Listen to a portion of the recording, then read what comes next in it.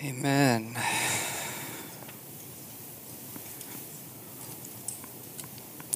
Well, hello everyone. My name is Christian. Josh has asked me to speak tonight because he just had a baby. So I am preaching. We're going to continue our series in Judges. So if you guys could open up your Bibles, we're going to be in Judges chapter 7. So go ahead, Judges chapter 7. While you guys are turning there, I actually lead the worship band here and the sound team. And we need people to serve. So if you play an instrument, Daniela, Amanda, please come talk to me. We'll get you on the team. If you sing, Emily Miller, come talk to me. We'll get you on the team. If you want to learn how to do sound, come talk to me. All of our sound people actually didn't have a whole lot of experience before they started doing sound, but now they're fully trained up. So even if you don't know how to do sound, come talk to me, and we can hook it up. So Judges chapter 7. So the way things have fallen for me, unfortunately, is that tonight I have to preach through 2 entire chapters of Judges. And there's a lot of stuff that happens. There's a lot of drama. There's a lot of the plot that you're going to have to know. And I don't think we're going to have time to read through all of it in its entirety. And so the plan for tonight is I have studied the passage, and I'm just going to summarize it for you. I'm going to give you the Cliff Notes, the Spark Notes version of it, just so that you get an idea of like the plot. You understand what happens, what Gideon's doing, how it all turns out. And so that's the plan. I'm a visual person, so I hope that you'll be able to see some of these things. You'll be able to smell and hear and taste some of the things that are happening in this story. And then from there, after we get the big picture, the broad strokes, we're going to zoom in to certain parts of the story. We're going to look at the text. We're going to take it line by line. And we're going to exegete. We're going to extract the truth from it and see what the text has to say about who God is and what he's done for us and how this points us to Jesus. So that's the plan for tonight. Okay. So we are actually jumping in the middle of Gideon's story. Last week, if you guys remember, we're going to just refresh your memories real quick. Andrew preached, and he started Gideon's story, right? Andrew talked about how Gideon was called. Remember, because of Israel's sin, God had handed them over to the hands of Midian. And so Midian, the Midianites, they were oppressing Israel, right? They were attacking them whenever they would plant their crops. They would steal all their produce. And then so Israel cries out to God. They ask God to save them, to rescue them. And so God reaches out and talks to Gideon. And he tells Gideon that he's going to use Gideon to rescue them from the Midianites. And God tells him that the first thing he needs to do is he needs to tear down his father's altars to Baal. Last week, Andrew called them altars instead of altars, and I gave him a really hard time about it after Kairos. But he had to tear down his father's altars and the Asherah and basically destroy his father's idols. And so that's the first thing that Gideon had to do. So he did that, and then when the people of the town saw that he did this, they all wanted to kill him, but his father convinced them otherwise. So after this, Gideon begins to muster his army, and he asks God for a sign. He asks him for the sign of the fleeces, right? He says, make the ground wet, but I want the fleece to be dry. And God does it, and then he says, okay, now I want you to do the opposite. I want the ground dry, but I want the fleece to be wet. And God does it.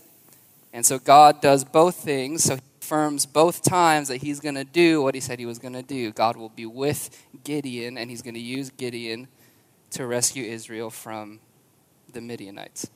That's what Andrew preached on last week. Now we hit chapter 7. Does that make sense? Hopefully this is something that you remember and I'm not speaking nonsense. Okay, so chapter 7, this is where we start. If you guys will look in your Bibles at verse 1, we'll read this one verse together and then I'll start summarizing from there. Then Jerubbaal, that is Gideon, and all the people who were with him rose early and encamped beside the spring of Harod. and the camp of Midian was north of them by the hill of Moreh in the valley. And so I want to set the stage real quick. There are two kind of mountain ranges, and is this too bad? No way! Ooh, you can hear that. I really don't want to use a microphone though. I got it. Check.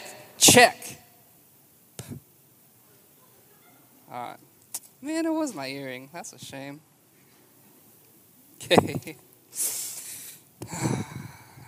That's the Lord telling me to not wear that one anymore. Okay, so we read that first verse. Here's the setting. Okay, there are two mountains. It's not my earring. There are two mountains here. So there's one mountain to the north, and that one is the hill of Moreh. And then there's another mountain to the south where the spring of Herod is. And in between these two mountains, there's a valley. Okay, this is the valley of Jezreel. And in this valley, that's where the Midianite army is. Okay, these are the bad guys. These are the ones who are oppressing the Israelites. So they're in the valley. It's here. And then over here on this mountain by the spring of Herod is Gideon's army. And so he's up here. Midianites are down here. That's what it looks like. Make sense? Great. So here's the situation. The Midianites, who are in the valley, they have 135,000 troops. And Gideon's army, which is all the way up here by the spring of Herod, has 32,000 troops. I'm going to use this one. It's okay. Check. All right. I'm Stephen Furtick. Here we go. So, this is going to kill me too. Good. All right. So 135,000 is what the Midianites have, and Gideon has 32,000 in his army. So Gideon has a smaller army. They're outnumbered about 4-1 if you do the math. 135 divided by 32 is about 4. It's 4 and some change. Okay? And so what ends up happening is God tells Gideon, even though you're outnumbered, your army is still too big. And so what he tells Gideon to do is tells Gideon, tell your army, if anyone is afraid, if anyone is scared, go home and don't fight in the war. And so this is actually part of like the Mosaic law. So in the law, it's written that if people are afraid, if people are scared, they should not go to war, they should go home, because the fear of war, the fear of dying is infectious. So if I'm in the army and I'm scared and I start freaking out, the people around me are going to start freaking out too. Okay? And so Gideon tells his army, if you are afraid, go home. And so I've played enough video games to know that if I'm outnumbered 4-1, if my whole team quits and I'm outnumbered 4-1, I am not going to win that game, right? That's why I'm stuck in gold in Overwatch, but also I just suck at the game. So they're outnumbered 4-1, so Gideon tells his army, if you're scared, go home.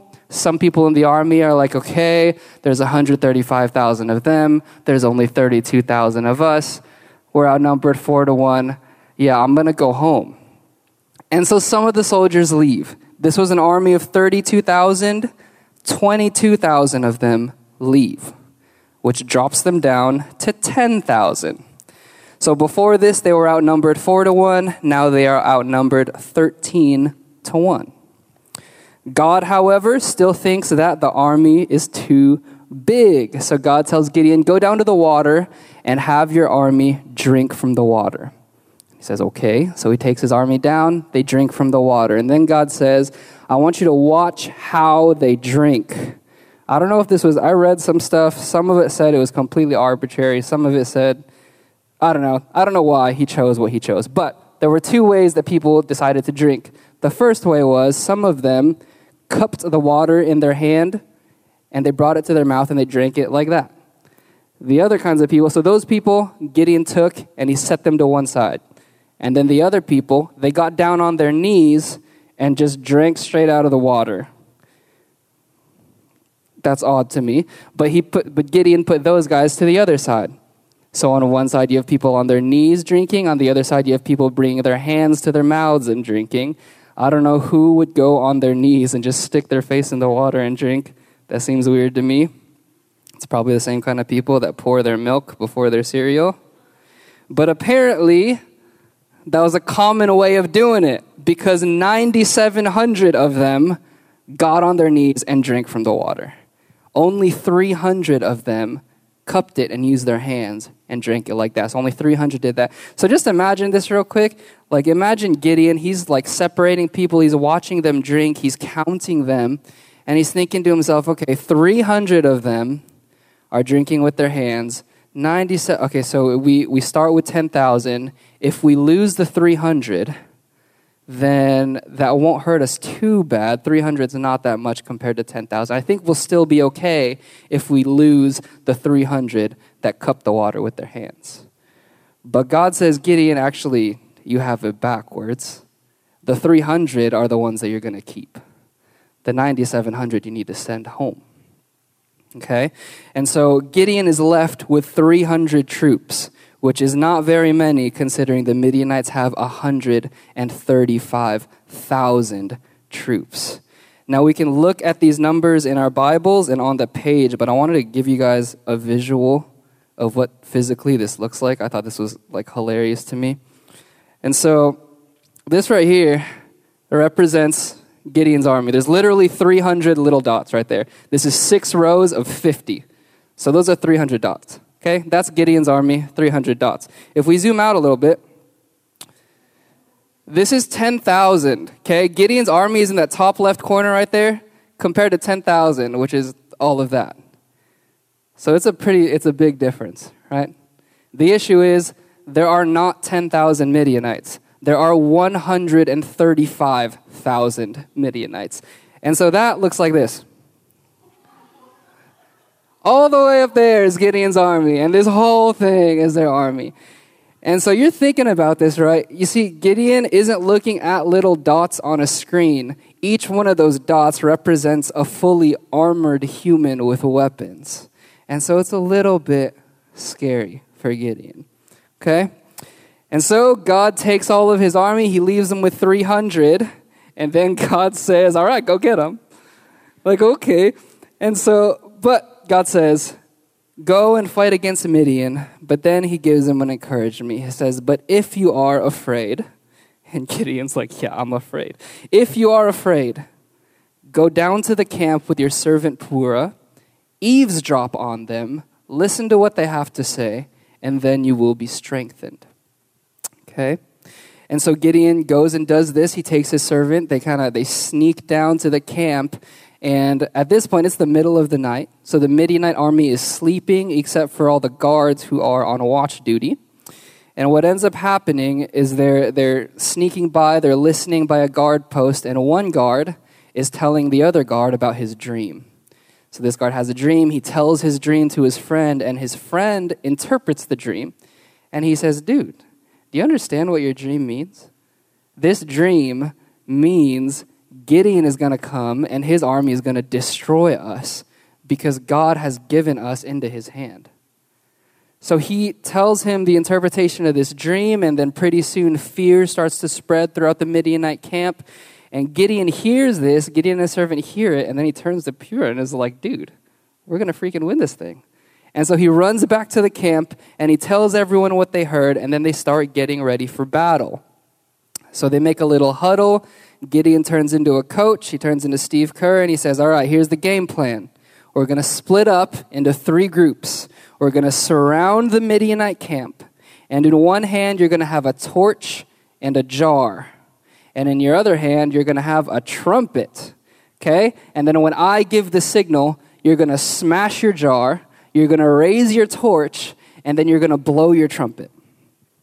And then all the soldiers are looking at him like, okay, we smash the jar, we raise the torch, we blow the trumpet, and then what? And Gideon's like, no, that's it. You smash your jar, you raise your torch, and you blow your trumpet. And I imagine there's this like awkward silence. Like, you're telling me we're going to smash our jar, raise our torch, blow our trumpet, and that's it. Yup.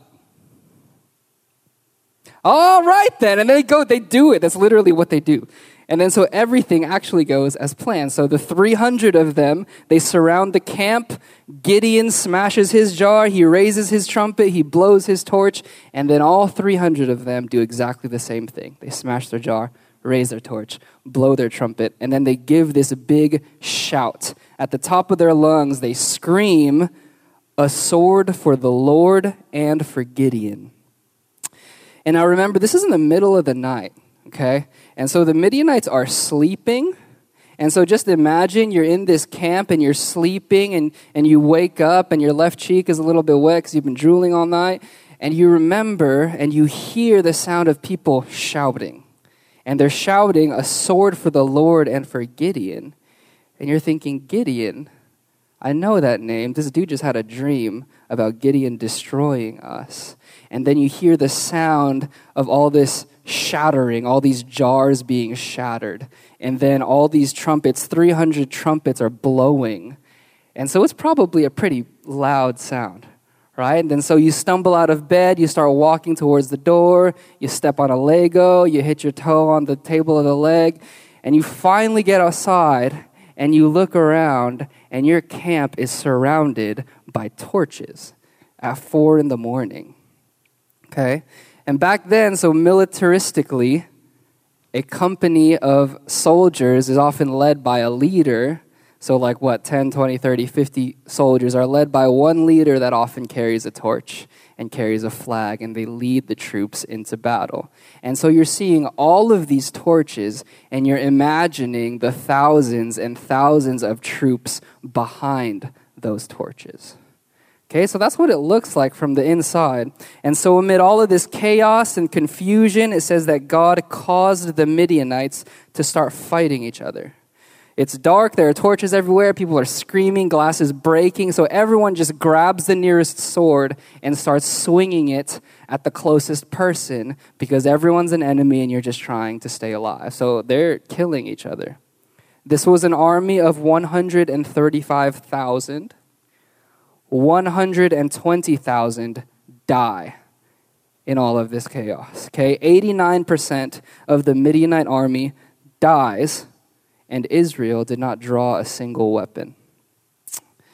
And so finally, the remaining survivors in all of this start running, they flee, and Gideon and his army finally take up their weapons and they start chasing them. And Gideon calls out for reinforcements, he calls out to all the different tribes, and he finally calls out to Ephraim, and Ephraim sends troops to cut them off. Okay, and so they cut off the fleeing Midianites, and they're able to kill 2 of their leaders. Their names are Oreb and Zeb. Those are some cool names. But they kill the 2 leaders, but some of the Midianites still get away and they start running. Here's where things get a little bit weird. So the people from Ephraim, right, they came and they cut off the Midianites. Now they turn towards Gideon and they're angry. They ask Gideon, "Why didn't you call us out earlier? Why didn't you call us out when you were attacking them earlier? Why didn't you invite us to that first battle? Why are you only calling us as a last resort? Why are you only bringing us out at the end?" Because they didn't participate in the first battle, they don't get the spoil of that battle. They don't get the glory of that battle. And so they're mad. And then so Gideon becomes the greatest politician ever, and he smooths things over. He flatters them. He says nice things. He tells them they're great. You guys do so much more than I do. And he makes Israel great again. But the people of Ephraim hear him. They like the words that he's saying, and their anger subsides. And here is where we begin to see a shift in Gideon's character. At this point, the battle is basically won. Right? 89% of them are dead. The rest of them are fleeing. But Gideon still wants to capture their 2 kings. Their kings are Zebah and Zalmunna. We'll read about them in a little bit. But Gideon wants to capture them still, even though they already won the battle. So he and his 300 men continue the pursuit. They keep chasing after the fleeing Midianites. They end up arriving in a town called Sukkoth. and they are exhausted. So Gideon asks the leaders of the town of Sukkoth, he says, hey, we're chasing after Zebah and Zalmunna, the Midianite kings. My people are hungry. Do you have any bread that we could eat? We're exhausted. And the leaders of the town tell him, they say kind of like, they mock him a little bit. It's kind of sarcastic. But they kind of say, are you really going to kill the kings of Midian? They still have 15,000 troops left. There's only 300 of you. Do you already have the victory? Are you actually able to kill them? And so Gideon gets mad here. He kind of grows a little bit of a temper.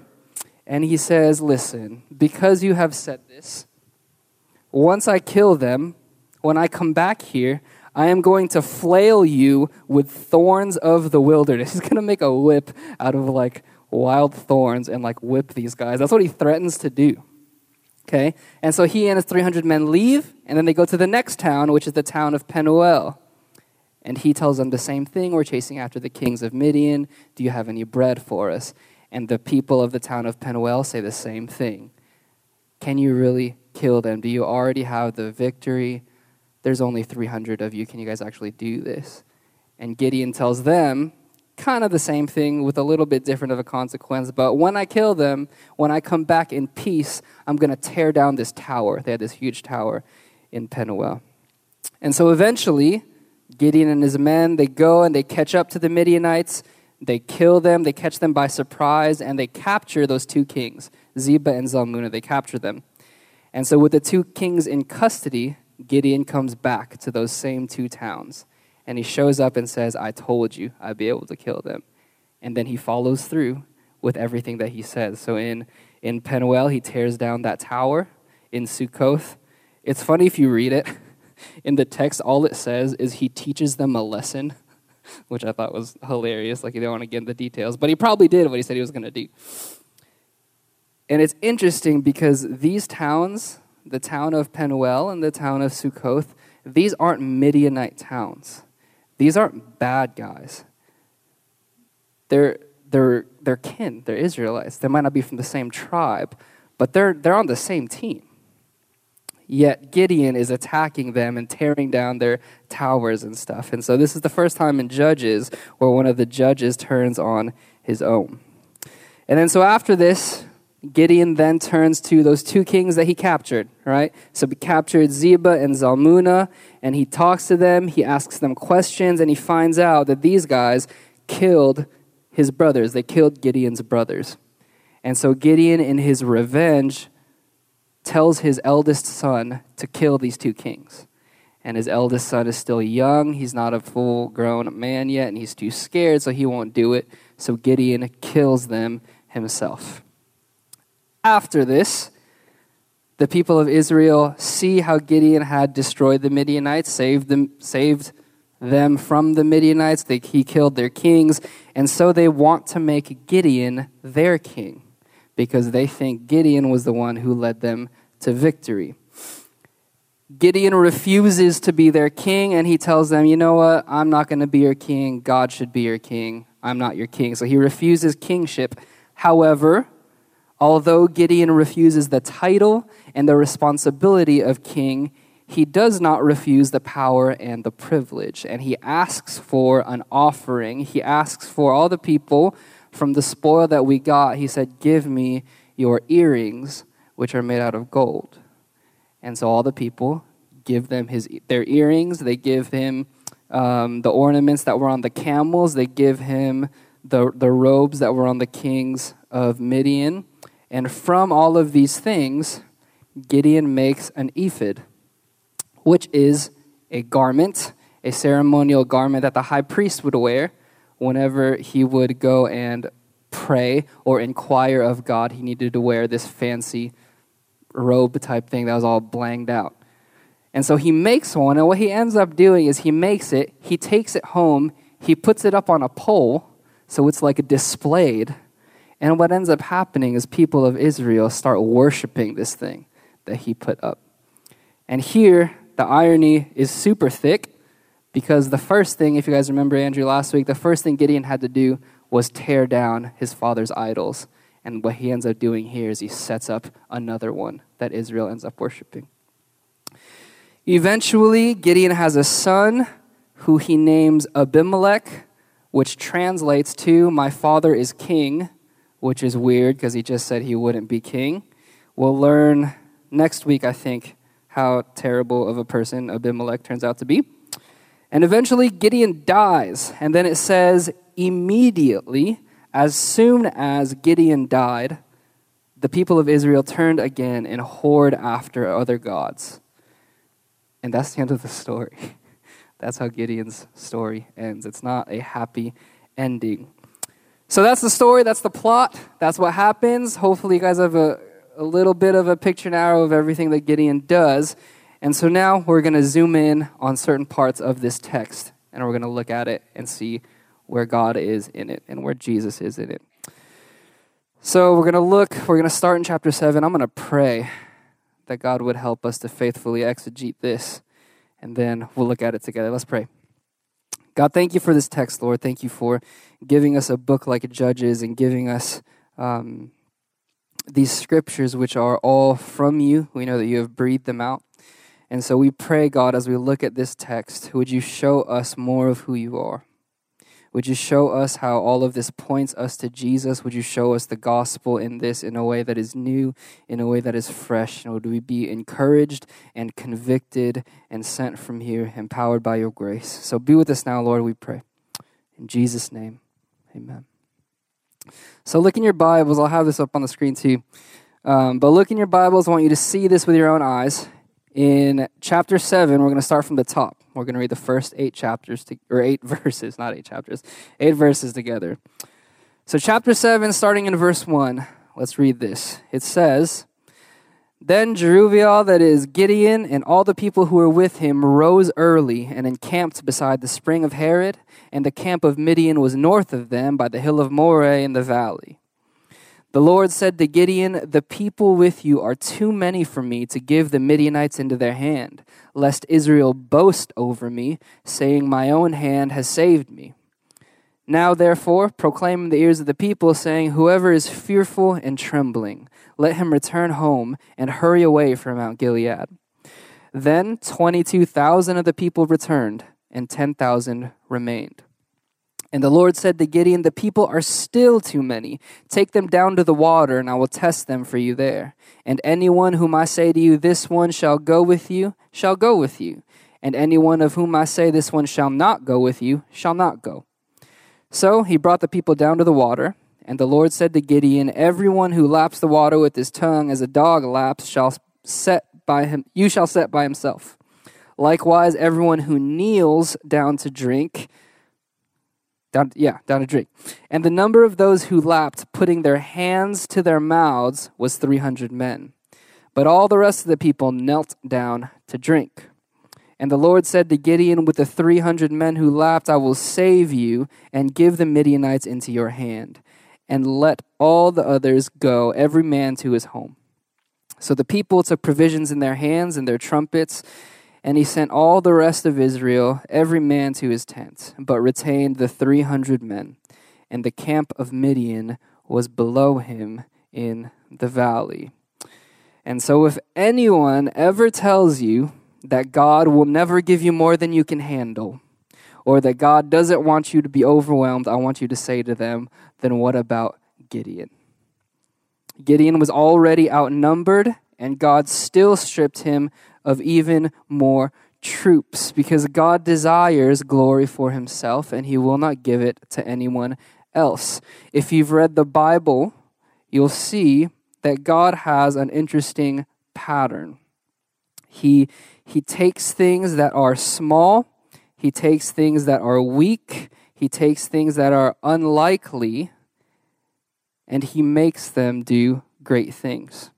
When God wanted to create a great nation, a nation whose number is as countless as the stars in the sky, as the sand on the seashore, who did he use to begin this nation? He chose Abraham and his wife Sarah, a barren couple, an elderly couple who had given up trying to have kids years ago. When God wanted to free his people from the slavery of Egypt, and wanted to use someone to perform signs and wonders and demand with authority that Pharaoh let his people go, who does he use? He uses Moses, a convict with a speech impediment. When God wants to feed 5,000 people, what does he use to feed them? 5 loaves of bread and 2 fish. He uses the small things. And so when God wants to defeat an army of 135,000, he's going to use 300 men that drink out of their hands. And in all of these things, God uses the small, the weak, the unexpected, so that there can be no other explanation except God did this. There's no other way this could have happened unless God did this. Look at verse 2. It says, the Lord said to Gideon, the people with you are too many for me to give the Midianites into their hand, lest Israel boast over me, saying, my own hand has saved me. And so God wants Gideon to know that it is only by God's grace, it is only by God's work, it is only by God doing anything that he will be saved. Not by any human strength, not by any human effort, so that Israel cannot boast saying they did anything to earn it. If that sounds familiar, Paul says some of the same things in Ephesians chapter 2. He writes this, for by grace you have been saved through faith, and this is not your own doing, it is a gift of God, not a result of works, so that no one may boast. And so in the same way that Gideon's victory was only because of God's grace, our own salvation is only because of God's grace. Gideon had 300 men, and he was facing 135,000. Those are not just slightly unfavorable odds. Those are not just bad odds. Those are impossible odds. And the only way that Gideon was going to win was if God would perform a miracle. And in the same way, the debt that we owe because of our sin is not just a big debt. It is not a large debt. It is an infinite debt because we have sinned against an infinitely holy God. And the forgiveness of that debt would take nothing less than a miracle. So there is nothing in our own strength that we could possibly do to get that forgiveness for ourselves. I had a conversation with a friend a few weeks ago, and we talked about whether or not God would love us without Jesus, or whether or not God loved us before we believed in Jesus. Does God only love us because Jesus died for us? And it was a good question. It was a good conversation. We talked for a while about it. And I think we kind of came to this conclusion that God does love us. God actually did love us before we had believed in Jesus. Paul writes that in Ephesians, he writes, in love, he predestined us before the foundations of the world, before we had believed in Jesus. In Romans, he writes that God displays his love for us in that while we were still sinners, not while we had believed in Jesus, but while we were still sinners, Christ came and died for us. So God's love for us precedes our own salvation. Okay? But God's love for us has nothing to do with us being lovely. Okay? God's love for us has nothing to do with us being lovely. Perhaps you're here and you're not a Christian. You don't believe the things that we believe. And if that's the case, if anyone has ever told you, or if anyone has ever shown you that Christians are better than you, or holier than you, or higher than you, that is not true. And anyone who says that probably isn't a Christian. The first step to being a Christian is to recognize that we are actually broken, and that we are vile, and that we are wicked, and that we are sinners, and there is nothing that we could do ourselves to fix that. There is nothing in us that could warrant God's love for us. God did not save us because we were good enough or talented enough or lovely enough. He saved Christians solely because he is rich in mercy, he is abounding in steadfast love, and he is gracious. I have no merit to woo or delight thee. I have no wisdom nor powers to employ, yet in thy mercy how pleasing thou findest me. This is thy pleasure, that thou art my joy. There is nothing in us that could merit God's favor. It is only by God's mercy and grace that he saved us. So next I want to look at how God encourages Gideon. Look at this starting in verse 9 of chapter 7. It says this, that same night, the same night that God had taken all of those troops away from him, leaves him with 300. That same night, the Lord said to him, arise, go down against the camp, for I have given it into your hand. But if you are afraid to go down to the camp with Purah your servant, and you shall hear what they say, and afterward your hands shall be strengthened to go down against the camp. Then he went down with Purah his servant to the outposts of the armed men who were in the camp. And the Midianites and the Amalekites and all the people of the east lay along the valley like locusts in abundance, and their camels were without number as the sand that is on the seashore in abundance. When Gideon came, behold, a man was telling a dream to his comrade, and he said, behold, I dreamed a dream, and behold, that's 3 beholds. Behold, I dreamed a dream, and behold, a cake of barley bread tumbled into the camp of Midian and came to the tent and struck it so that it fell and turned it upside down so that the tent lay flat.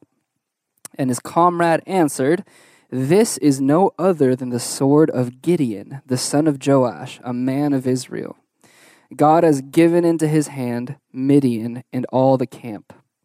As soon as Gideon heard the telling of the dream and its interpretations, he worshipped, and he returned to the camp of Israel and said, arise, for the Lord has given the host of Midian into your hand. I'm a Golden State Warriors fan, and so I'm excited for the NBA season about to start. And as much as I'd like to watch every single Warriors game live, I work during the night for most of the week. And so I miss the games often, but as a true fan, I record all of the games so that I can watch it when I get home.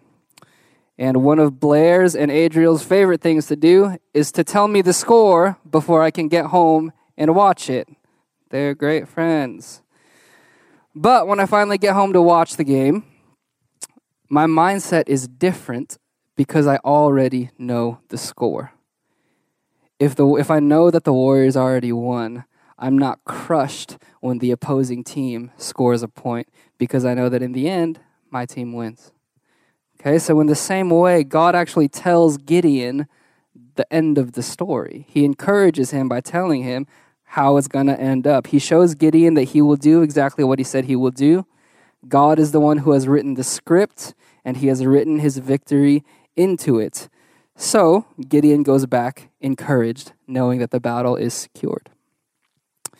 The thing is, we have that same kind of encouragement. We have the end of the script.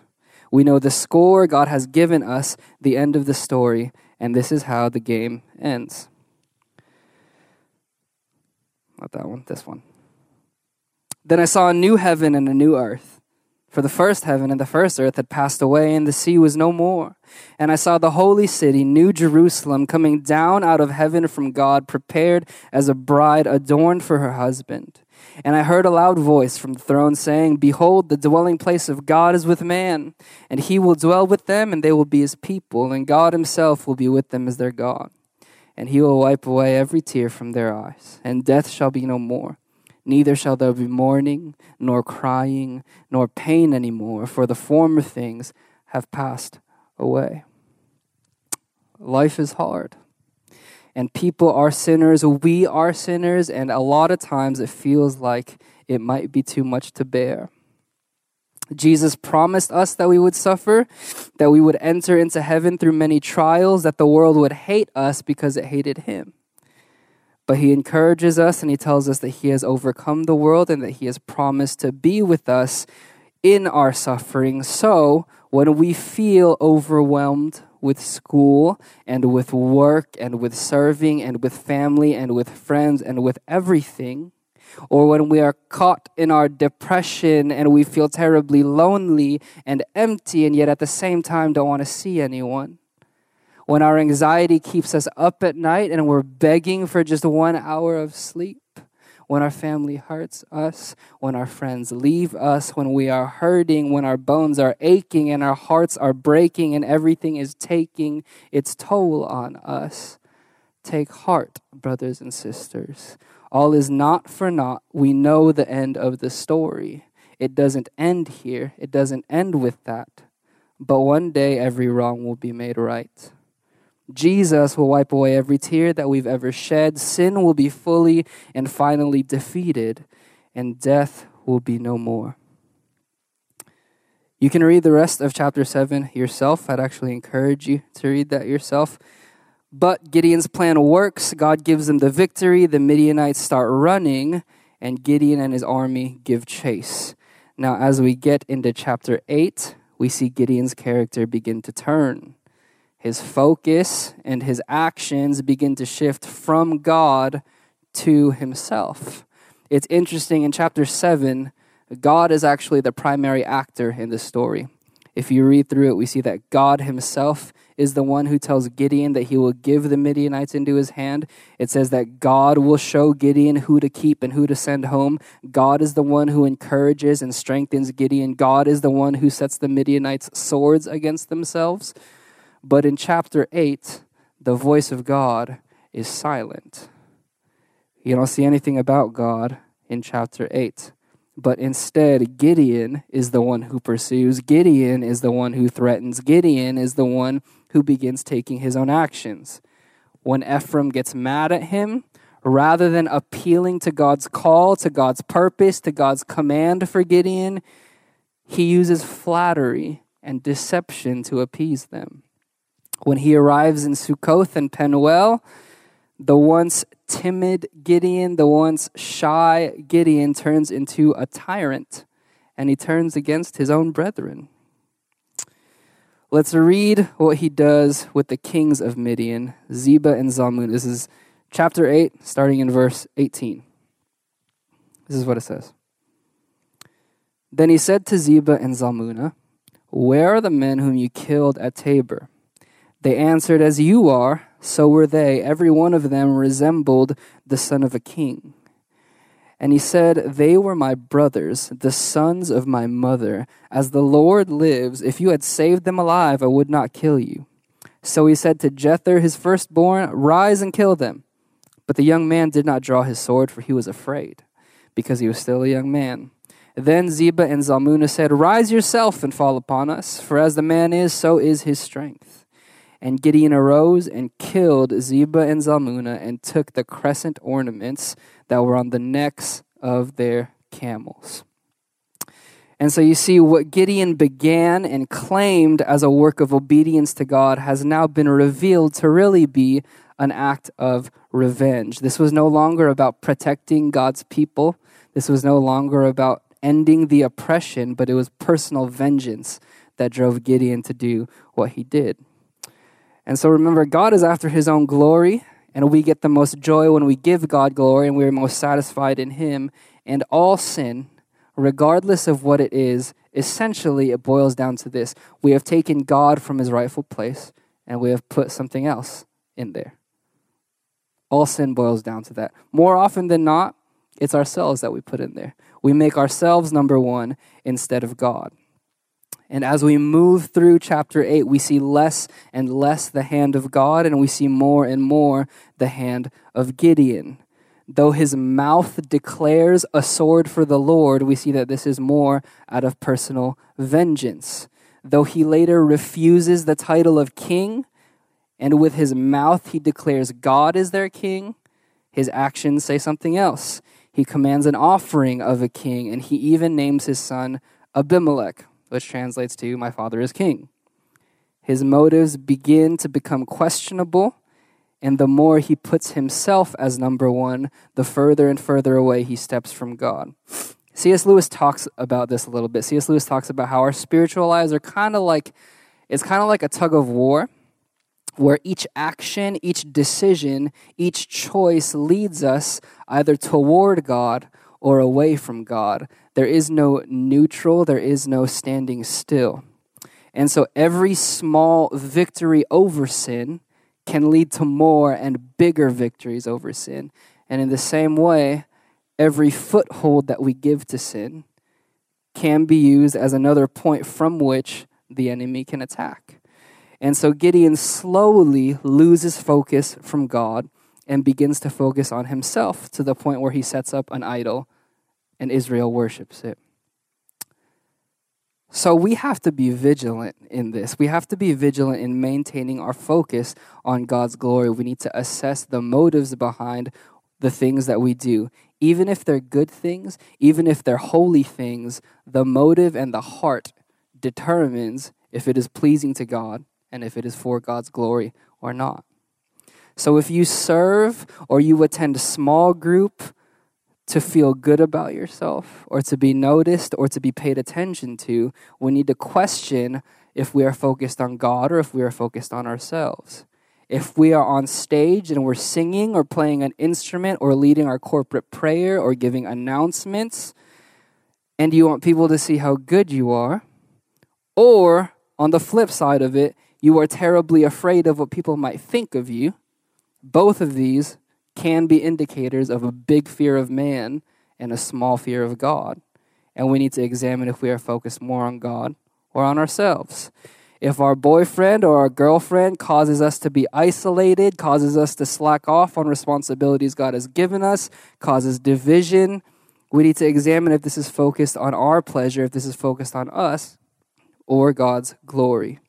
And I think this is why God has given us the church. He's given us each other because we forget the gospel often. We lose our focus of the glory of God far too easily, and we focus on ourselves far too often. That's why the author of Hebrews commands us to not neglect to meet with one another, to stir one another up to love and good works. That's why Paul is excited to preach the gospel to the Romans who had world-famous faith, because we forget all the time. The gospel is not just for unbelievers, it's for believers. You don't graduate from the gospel. And this is why we at Kairos, we're really particular about the songs that we sing here on a Tuesday night. The majority of our songs focus on God and who God is and what God has done. Few of them focus on us and who we are and what we have done, because when we sing, we're singing to God, but we're also singing to one another. Paul tells us to address one another with these songs. And so if we are addressing one another with these songs, we better be pointing each other to Jesus. We better be pointing each other to God and what he has done, not us. The most that our songs talk about us is when they talk about how much we need God, or how dependent we are upon God, or how we will wait for God, for he is the only one that can do anything. And so in our singing, in the order in which we sing the songs, in our praying, in our preaching, in our reading, we need to always be reminding each other of the gospel, because we so easily forget it. So, as great of a victory that Gideon achieved, in the end, he was still a sinner.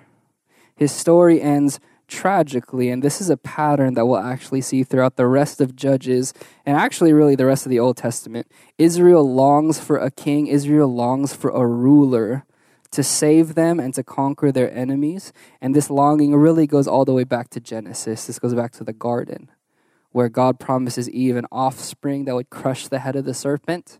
And so someone is supposed to come who would defeat our ultimate enemy, which is sin. And so as we continue reading, we'll see more judges rise up. We'll see people like Samson who will come up and seemingly save Israel for a little bit, but they turn out to be sinners and just as much under the curse of sin as everyone else. The same thing will happen with the kings. We'll see kings rise up. We'll get really, really close with David. Israel finally has a good king with David. He's a man after God's own heart. And then there's this tension that kind of builds, this anticipation. There's these questions of, could David be the one? Is David the king that will finally establish a kingdom of peace? Is this the king that will rule and reign forever? Is this the one who would crush the head of the serpent? But even David falls into sin with Bathsheba, and he becomes an adulterer and a murderer. So David falls in with Gideon, falls in with Samson, and all the rest of the judges and the kings, and we're left wanting. We're left anticipating. We're left asking the question, when will the king come? Is there anyone who will rule and reign forever perfectly? Is there anyone who will defeat sin fully? And finally, is there anyone who will wear the crown and wield the scepter? Is anyone worthy? And then we have this in Revelation 19. Then I saw heaven opened, and behold, a white horse. The one sitting on it is called Faithful and True, and in righteousness he judges and makes war. His eyes are like a flame of fire, and on his head are many diadems, and he has a name written on him that no one knows but himself. He is clothed in a robe dipped in blood, and the name by which he is called is the Word of God. And the armies of heaven, arrayed in fine linen, white and pure, were following him on white horses. From his mouth comes a sharp sword with which to strike down the nations, and he will rule them with a rod of iron. He will tread the winepress of the fury of the wrath of God the Almighty. On his robe and on his thigh he has a name written, King of Kings and Lord of Lords. Gideon was good, but he still fell into sin. David was good, but he still fell into sin.